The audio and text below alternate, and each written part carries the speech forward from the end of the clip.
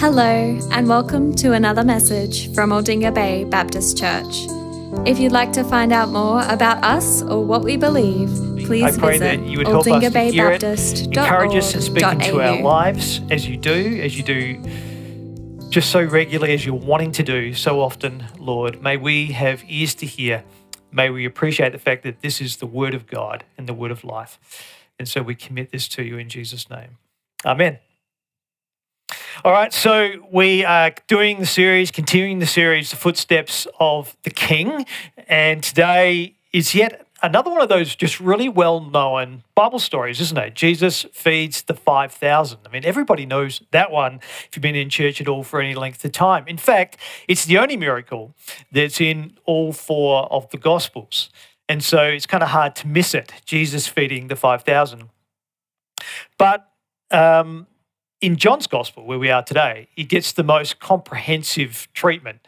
And that's because in John's Gospel, what we end up with is the dialogue that happens afterwards. After Jesus feeds the 5,000, there's this really lengthy dialogue, lots of words in red, if you like, as you work your way through John chapter 6.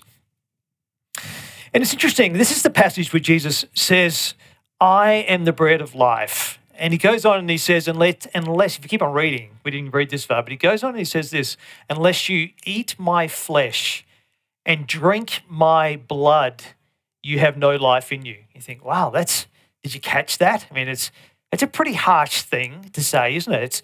That's a shocking thing to say. It's confronting. It feels confronting, even as I say it this morning. Unless you eat my flesh and drink my blood, you have no life in you. Why would Jesus say something like this? That's the question, isn't it?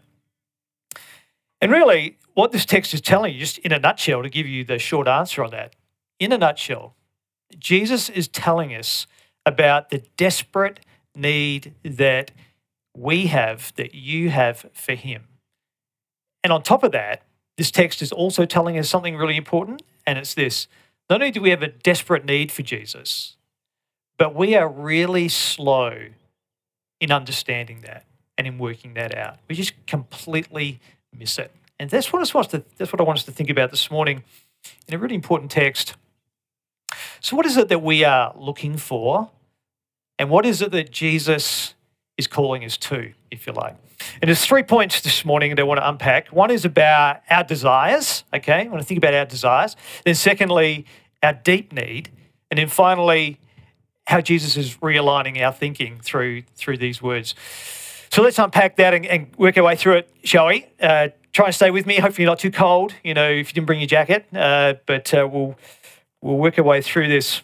This passage starts off, and it is talking about the fact that we're looking for something, or at least these people are. Notice how it goes in verses 1 and 2 of chapter 6.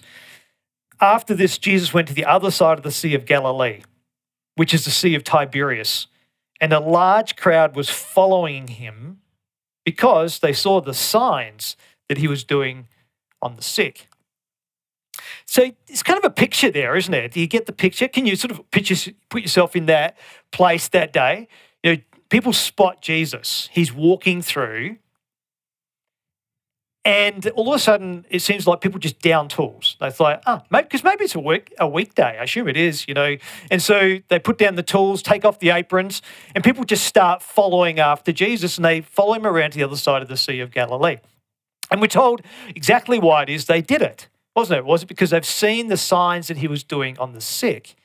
Well, that's pretty amazing. By now we already see that Jesus has done all sorts of things.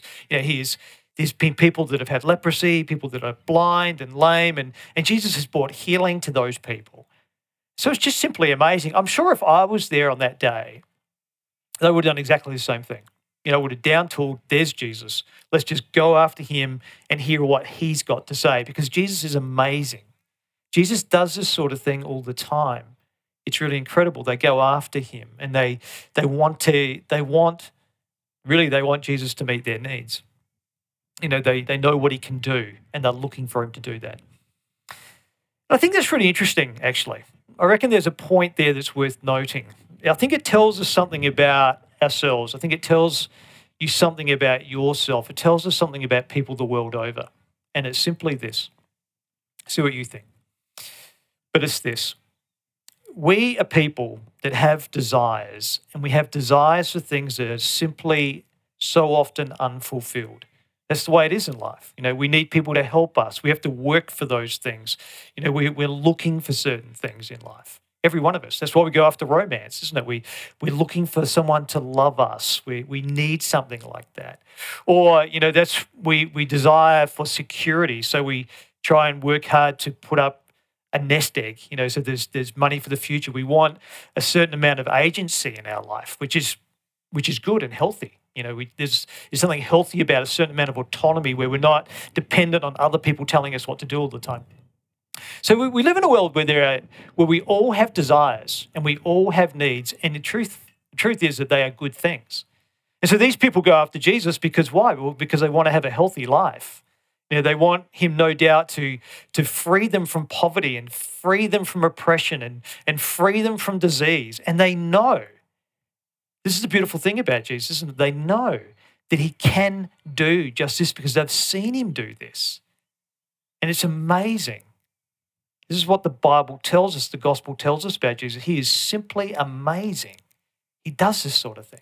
And on this particular day, they are not disappointed because they go into the wilderness. They follow Jesus to this remote place, and he goes up on a hill, we're told, and he starts preaching to them. And in the other gospels, in the synoptics, it goes on for a while.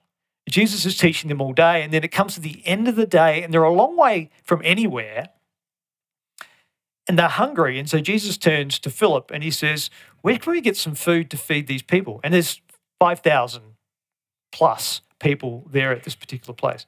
And so it's a bit of a comedy, really.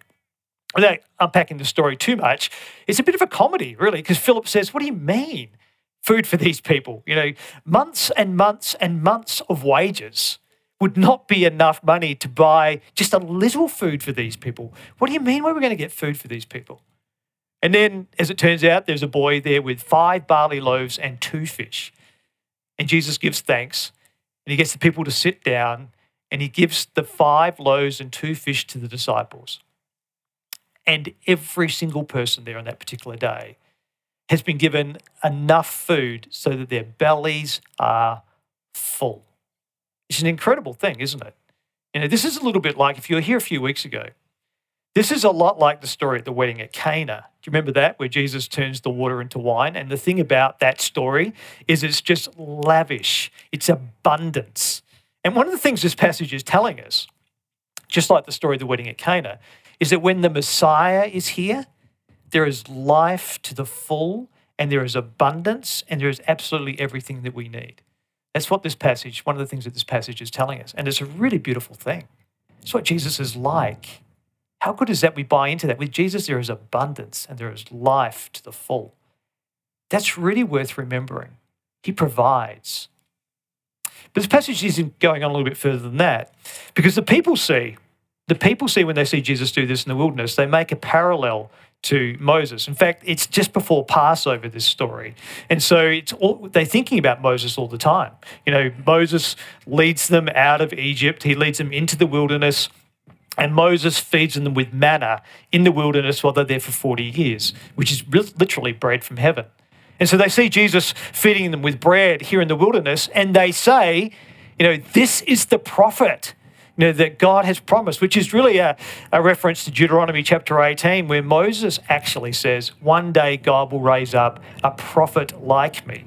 And so they're waiting for this person to come, and they say, that's him. And it's got sort of messianic overtones because they want to, at this point in time, now take Jesus and make him their king. So this passage, the first point, is talking about our desires. We long for things. We long for things, and they're good things. God gives us desires. They're not necessarily wrong. They might be, but they're not necessarily wrong. God gives us desires for things, and we long for those things. And these people are looking to Jesus to provide for them with their desires. That's the first point, our desires. But it goes on from here, this passage. It takes an interesting twist after all of this, doesn't it? You think about it. The second point is really about our greatest need. And that's how it goes. Verse 15, this is where it turns. There's a bit of a hinge. And listen to what it says in verse 15. after Jesus has done all this, it says, Jesus perceived then they were about to come and take him by force and to make him king. So Jesus withdrew again to the mountain to be by himself. It's interesting, isn't it? Why does Jesus withdraw? Given the fact that these people have very real needs, he withdraws. Well, I'm sure nobody wants to be taken by force, so that's probably one of the reasons why Jesus goes and withdraws himself. But there's much more to it than this. Jesus withdraws himself because he doesn't want to be their king and to provide for them in the way that they're wanting to be provided for at this point in time. Don't you think that's just a little bit interesting? I think it is when I think about it, because I thought these are good things. It's the point I'm trying to make. These are good things: to be fed, to no longer be hungry, to be freed from oppression, to be freed from disease, and all those things that Jesus does. They're good things. In fact, the church, ever since the inception of the church, has been on about that sort of thing. We've tried to help people with, freeing them from disease, freeing them from hunger, freeing them from oppression. These are things that the church has done, and for good reason, and so we should, because we're called to do that.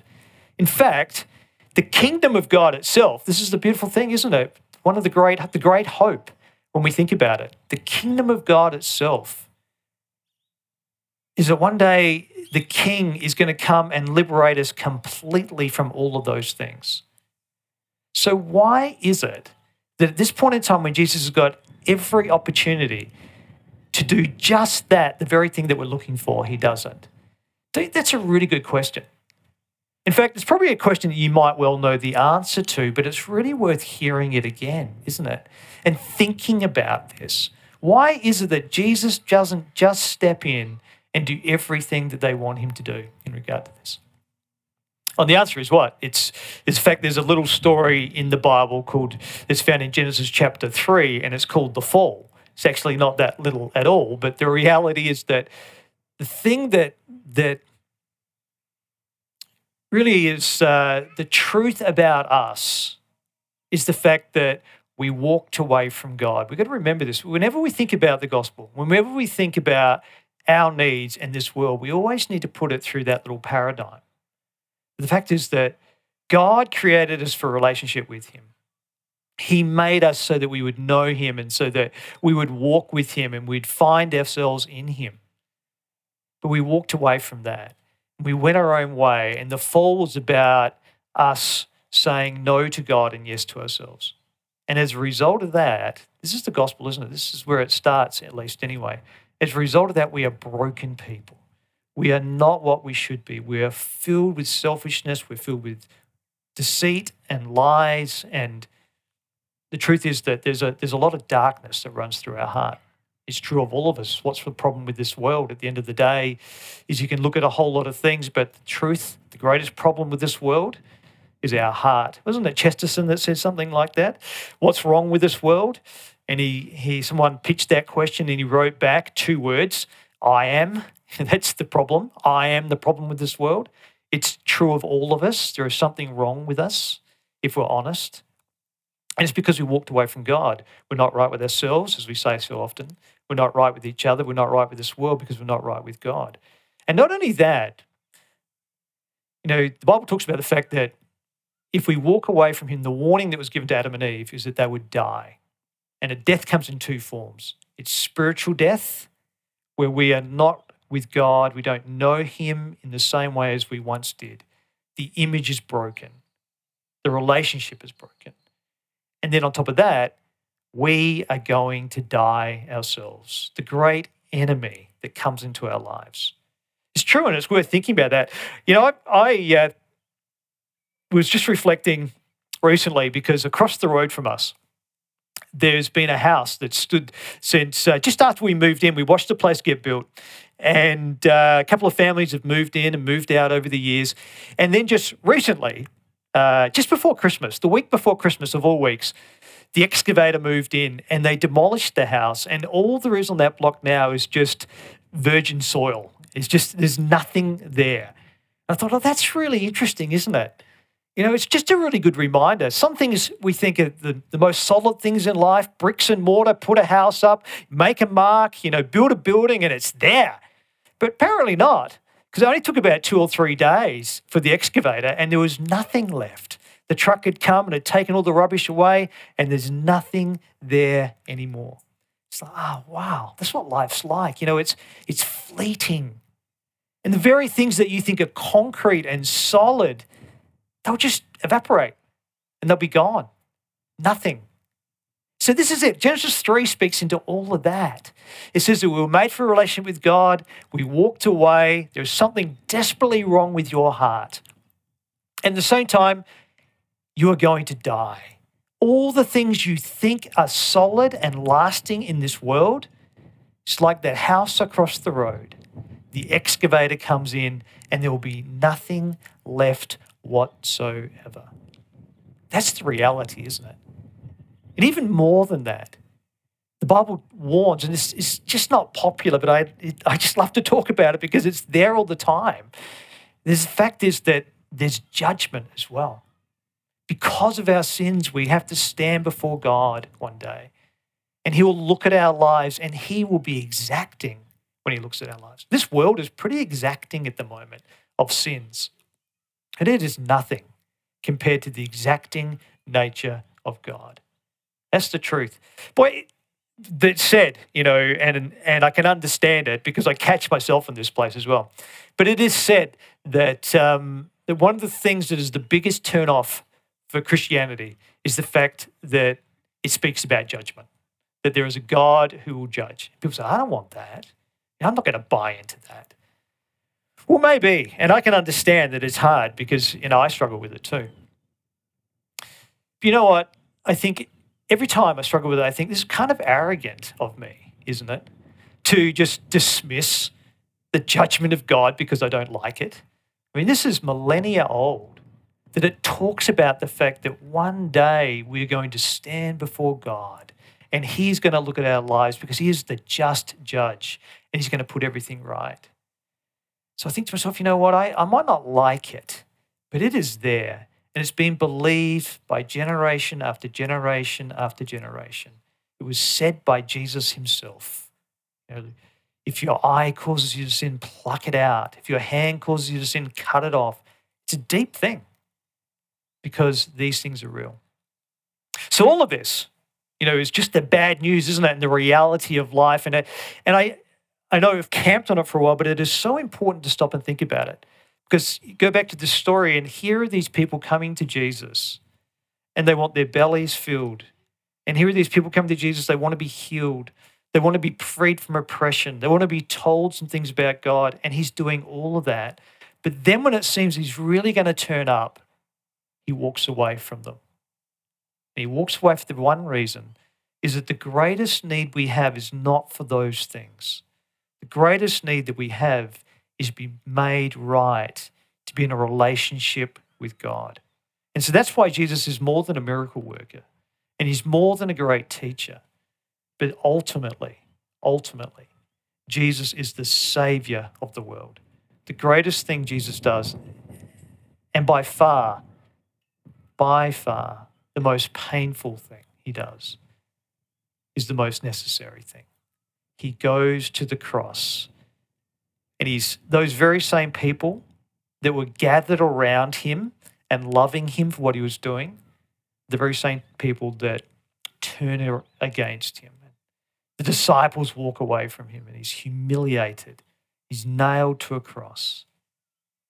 Wow, that's pretty incredible, isn't it?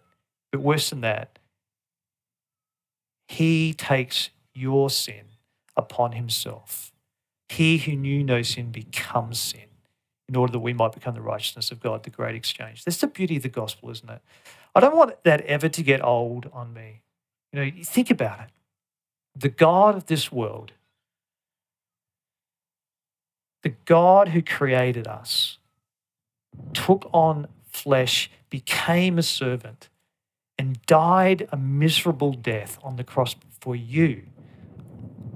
He walks away from these people that are just looking for everything right now. He walks away because he has something far greater that they need, that they don't appreciate. and that is their need to be made right with the Father. So that's the great need. There's the desires that we have, and then there's the great need. And then following that, this last point, is the way that Jesus reorientates our thinking.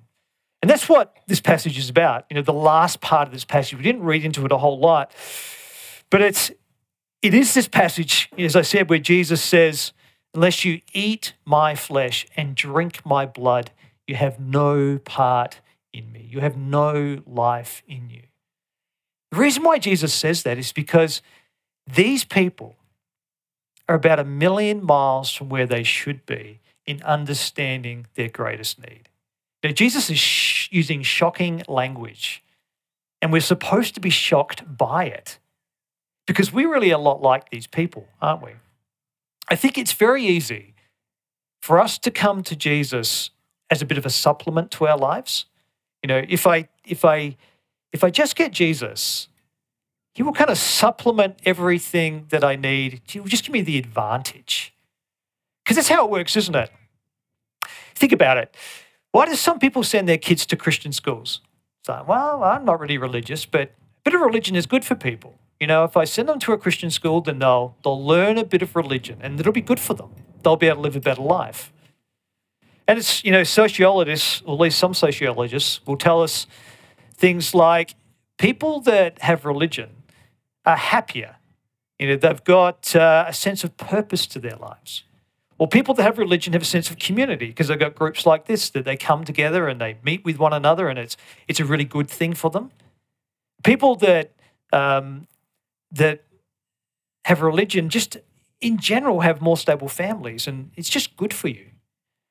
And so sometimes we can come to Jesus because we think, if I come to him, well, he's actually going to supplement my life, if you like. But one of the things about this passage that I can't get away from is that if we come to Jesus for those things, we will never find him. Because that's exactly what Jesus is on about here. That's why he says what he says. What he wants us to know is that he is the greatest need that we have. And he also wants us to know that he is the one who has done it all. It's the beautiful story of grace. Just listen to the words. Let me read some of chapter 6, some of the stuff we haven't read. But Jesus is speaking to them just after this, and they want to make him king, and he says to them, "Truly, truly, I say to you, you are seeking me not because you saw the signs, but because you ate your fill of the loaves." So that's what we're talking about, isn't it? He meets their needs. But then he says to them, and he says to us, "Do not labor for the food that perishes, but the food that endures to eternal life, which the Son of Man will give you." And then he goes on, he says, "This is the work of God, that you believe in him whom he has sent." Over to verse 35, "I am the bread of life. Whoever comes to me shall not hunger, and whoever believes in me shall never thirst." What a great verse that is. Whoever comes to me shall not hunger, and whoever believes in me will never thirst. All that the Father gives to me will come to me, and whoever comes to me, I will never cast them out. For I've come down from heaven not to do my own will, but to do the will of him who sent me. And this is the will of him who sent me, that I should lose nothing of all that he has given to me, but raise it up on the last day. For this is the will of my Father, that everyone who looks on the Son of Man and believes in him shall have eternal life, and I will raise him up on the last day. Those words, when I think about those words, it's all that we're talking about right now, isn't it? It's the truth is that we desire so many things in this life, and we sell our soul almost for the things that we desire so strongly. But Jesus says, your greatest need is not those things. Your greatest need is me. And then what he's going on to tell us is that you can't earn it, you can't buy it, but I have come, I've given of my flesh and my blood. I've gone to the cross and died there. And if you give yourself to me, I will give you life and everything else that's thrown in. That's how the gospel works, isn't it? And this is how I think about it. I think our greatest need is Jesus. Our greatest need is salvation. And it's a gift of grace. We can't earn it. It's given to us. And it's worth stopping and thinking about that in our own lives. You see, if we're going to go after the things in this world, if I'm going to go after the things in this world, I reckon I'm going to end up a pretty desperate person. I'm going to end up somebody that's really anxious because if I think it's all about this world, I know it can be taken away in a moment. I'm going to be afraid of the sky falling in on me. I'm going to be afraid of someone coming along and taking it from me. I'm going to be afraid of running out of money. I'm going to be afraid of there being a global recession. I'm going to be afraid of a global pandemic. I'm going to be afraid of everything. And I'm going to be stingy with my money. I'm going to be tight. I'm going to be somebody who's going to be so worried about my reputation that when people do bad things against me, I'm going to retaliate, and I'm not going to be gracious. I'm not going to be loving. Isn't that the way that the world works? See, it's because we're looking for the things in this world. This is where we think our greatest needs are. But the truth is, it's so different from that. That's what this passage is all about. That's why Jesus speaks in such shocking language. That's why it's worth unpacking it this way. Because Jesus comes and he says those shocking things because he's saying, stop and listen. What are you looking for? What are you living for? You just want your bellies filled from me. You want me to supplement your life. But I'm actually offering something far greater than that. And if we do come to him and we do see that life's in him, it really should change you. It should transform you. It should change me and transform me. Because if I realize that it's all about Jesus and what he has done, and that if I come to him simply by faith and give him my life, then he promises to forgive me. He promises to bring me into a relationship with the Father. And he promises that he will not lose anything. Nothing can change that. And if you really believe that, if you really do believe that, you will be changed. I will be changed. I think the great mark of how well I really believe those things is always seen in the way that I respond to things that happen to me in this world. So when I am treated badly, I don't have to become bitter. Because I say, you know what? My good Father knows all these things. When I'm treated badly, I can forgive and I can show grace because it actually isn't all about me. It's not about me and how well I get on in this world and my kingdom. It's about something far greater, that I belong to the great King, and this is his kingdom. See, it really will change us, and we don't have to be worried about our finances because we know there is a good shepherd watching over us, and he loves us. We don't have to be worried about, this doesn't mean we shouldn't be responsible, but there's a very big difference. Last week we were talking about fear. We don't need to be overcome by fear because there is a God who loves us. See, our greatest need is to know God and to belong to him. And if we do, we will be changed. You will be changed. I think about it this way. I think this world is offering us shadows, and we play in those shadows and we think that that is it. But Jesus, the great King, he's the one that's truly, and he's the only one that can truly offer us life, true life, and it's found in him. That's the gospel. I guess the challenge for us today is, to what degree do we really buy into that? To what degree do we realize we need to be shocked by Jesus' words when he says the things that he says in this passage? Shocked so that we stop and we realign our thinking. Or maybe we align it for the first time, but that's the challenge for us today. Let's pray.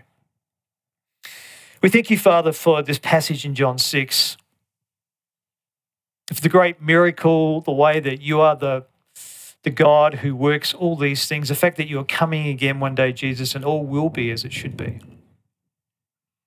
But in the first place, you come to die. Your body is broken, your blood is shed. We're called to eat of your body and drink of your blood. In that metaphorical way, we remember that you have done it all so that we might know you. Father, I pray that the true realities of this world, which are those of you, the world to come, to know the Father, may those things truly penetrate our lives.